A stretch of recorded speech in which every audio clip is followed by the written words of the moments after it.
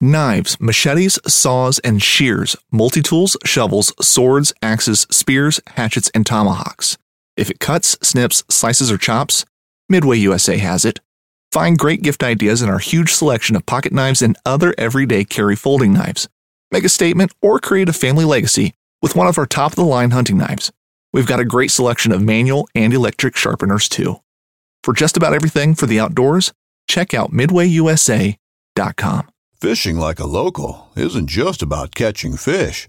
It's about connecting with the environment and the people who call it home. It's about hearing the stories and traditions that have been passed down for generations and sharing unforgettable moments with the people you meet along the way. Fishing like a local is having an experience that stays with you forever. And with Fishing Booker, you can experience it too, no matter where you are. Discover your next adventure on Fishing Booker.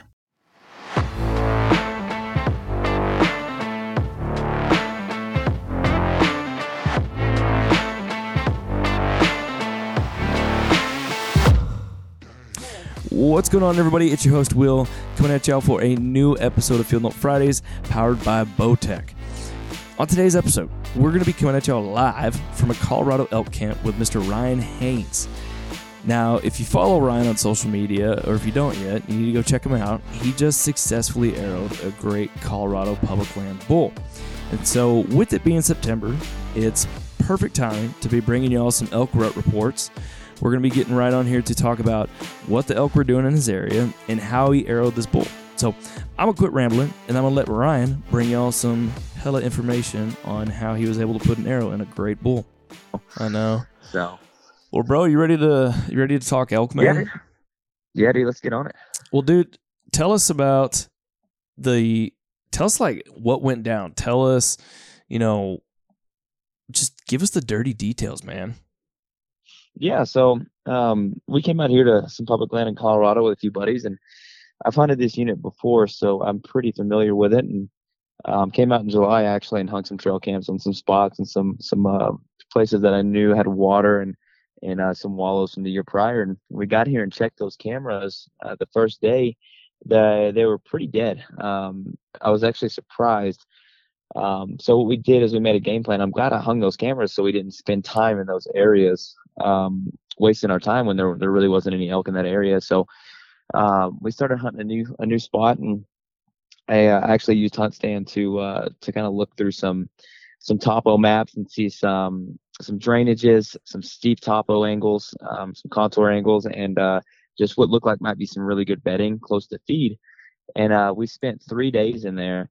And the very first day we get in there, me and a buddy are sitting there, and a front rolls in. It was probably about 75 degrees, and when this front rolled in, it dropped it to probably 60 in the evening time, and those bulls just started bugling. So I bugled back, and I called a spike in, and then about 20 minutes later, I called a 4-point raghorn in at 50 yards. He was behind some trees and just couldn't really get a shot on him for my buddy at that time. So he kind of ended up wheeling out and running back up the side of the mountain. Mm-hmm. And so yeah, the first day was awesome. We got into a lot of elk, saw some cows, and then the second day we went back in there to the same spot and was kind of hunting over this small wallow in this meadow. And then it started hailing on us, really, really bad. We had to take cover for a little bit, lightning storm. And as soon as that storm kind of blew through, it dropped it to about 35 degrees. It was almost freezing up on top of the mountain, about 11,000 feet. Yeah, it was cold. I didn't prepare for that one with the clothing. But as soon as that happened, those bulls lit up. One of the biggest bugling fests I've ever been in, probably 6 or 7 bulls within 100 yards around us, just screaming. So we worked our way through some timber that had a whole bunch of sign in it, a whole bunch of fresh sign, working our way to this bull. And we get to about 75 or 80 yards, and he's actually right up next to a cliff. And he's through on some timber, and then there's a tall cliff. And he's sitting there.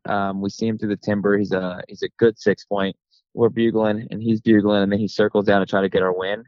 And we made a move on him, but then it just got a little too dark, so we ended up having to back out and go the next day. So 2 days in, and we were in elk. We were seeing probably 5 to 10 elk a day and multiple bulls. So And then the couple days that went, but the next day that went by, it was super hot.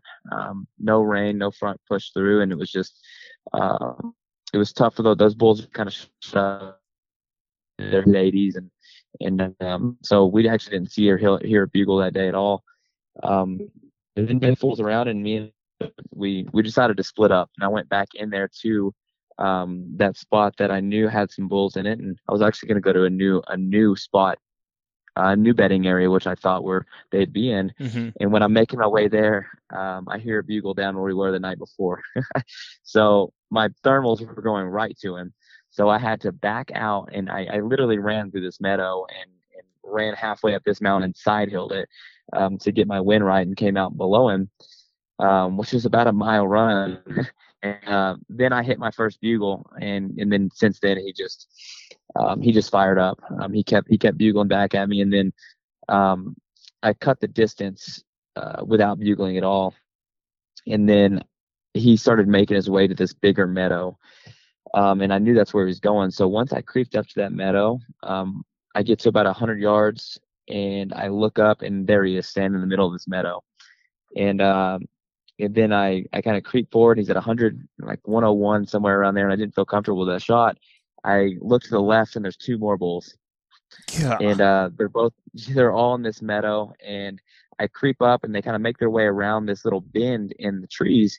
So I cut the distance in half and got to about 70 yards.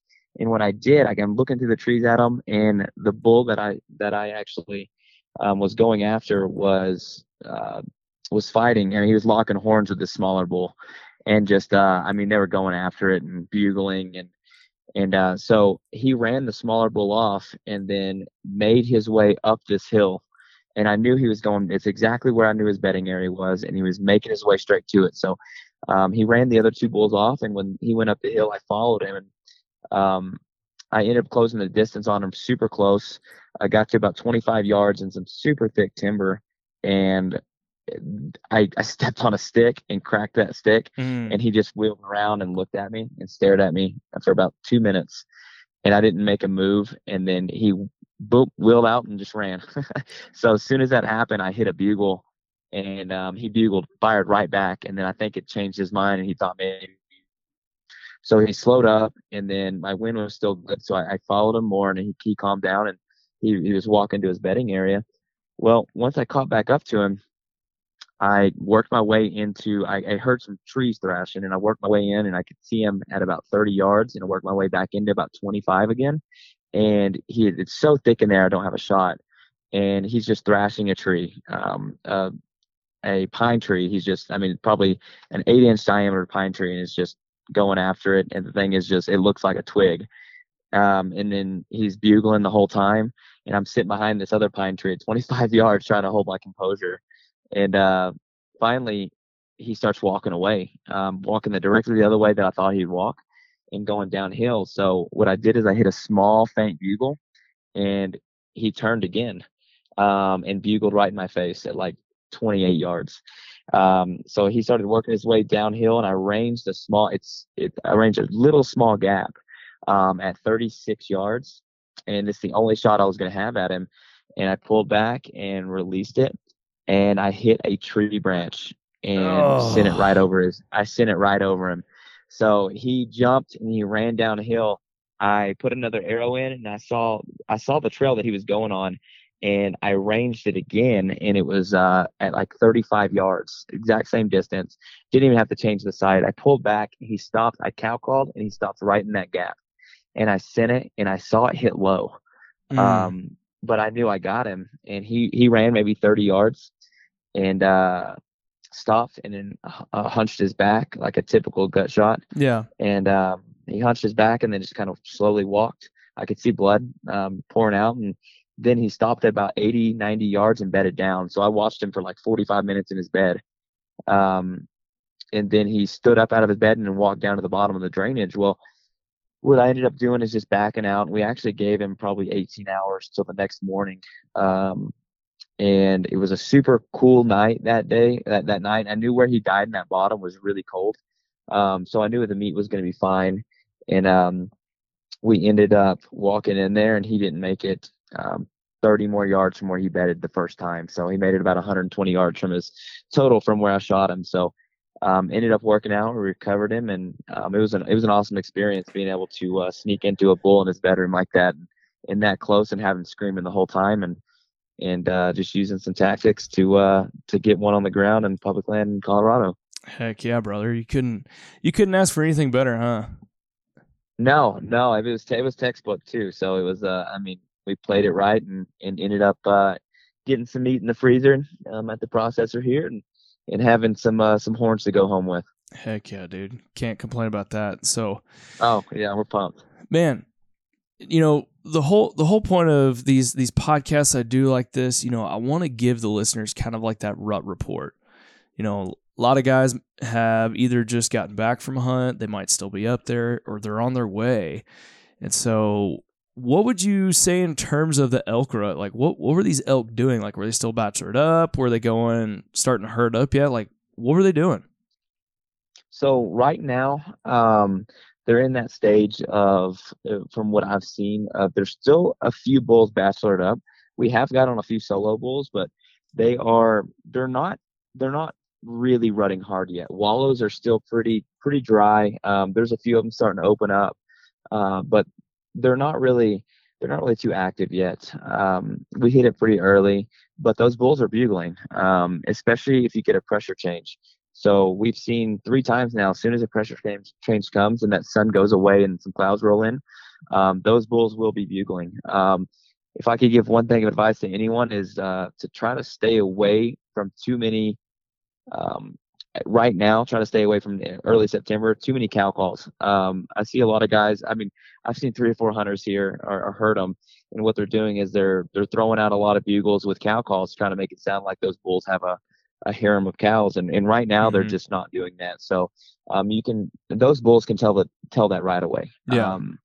There might be one hot cow in the area starting to come into heat, but they're not like that. So if I had one thing of advice is to slow down on the cow calls. If you hear a bugle, cut the distance as fast as you can without making a noise. And then if you have to locate them again, throw a faint bugle the other way. Don't blow it in his face, because what those bulls are doing right now, they're not too fired up. You might call one in, but they're not really looking for a fight right now. Mm-hmm. They're looking to kind of establish their territory, their zone. So they might be a little territorial, but they're not too fired up. So definitely early September, try to sneak in on them, and you'll have some success. Heck yeah, man. So you would say that probably later this month, cow calls will start being the trick? For sure. So later in the month, I would say another week and a half or 2, especially if some good weather rolls in some of these areas in Colorado and even other states. I think those bulls will start kind of going out and looking for cows, because right now they're definitely bachelored up still. They're not really on the search right now. So yeah, cow calls just really kind of give it away to those bulls that to not go over there. I got it, man. Well, dude, man, I really appreciate you just hopping on the podcast with me as you're up in the mountains and just kind of giving us the skinny on what happened and telling us about the rut up there. Yeah, no problem. I appreciate it. It's a fun time, and we'll look forward to hopefully getting a couple more bulls in the ground in the next 5 days. All right, y'all, there you go. We just want to thank Ryain for his time to talk elk with us live from his camp. He was able to bring y'all some information on what the bulls were doing, and hopefully you'll be able to take some of this information about what the elk are doing. Right now, it sounds like they're still bachelored up in Colorado. They're bugling, but they're not really in the full swing of rut yet. So hopefully you'll be able to take something from this, apply it to what you're doing, and kill you a big bull soon. So we just want to thank y'all again for tuning in to another Field Note Fridays episode powered by Bowtech, and we'll see you on the next one.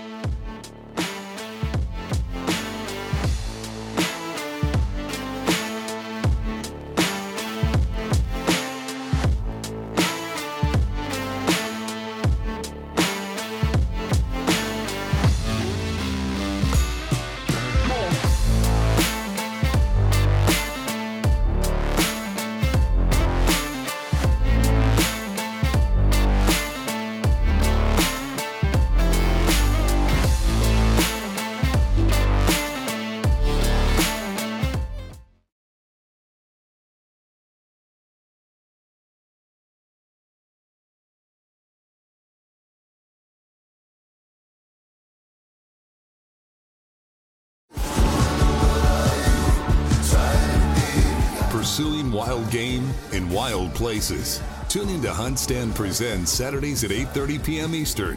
Waypoint TV, the destination for outdoor entertainment. When you go out there and the fish are where you think they are, any one of these casts could be the bite. It's the most exciting fishing that I know, right here at Hawks Cave. Oh, that's awesome! Experience the best saltwater fishing the world has to offer. Don't miss Thursdays with Saltwater Experience, brought to you by Golden Boat Lifts, every Thursday night from 7 to 10 p.m. Eastern on Waypoint TV, the destination for outdoor entertainment.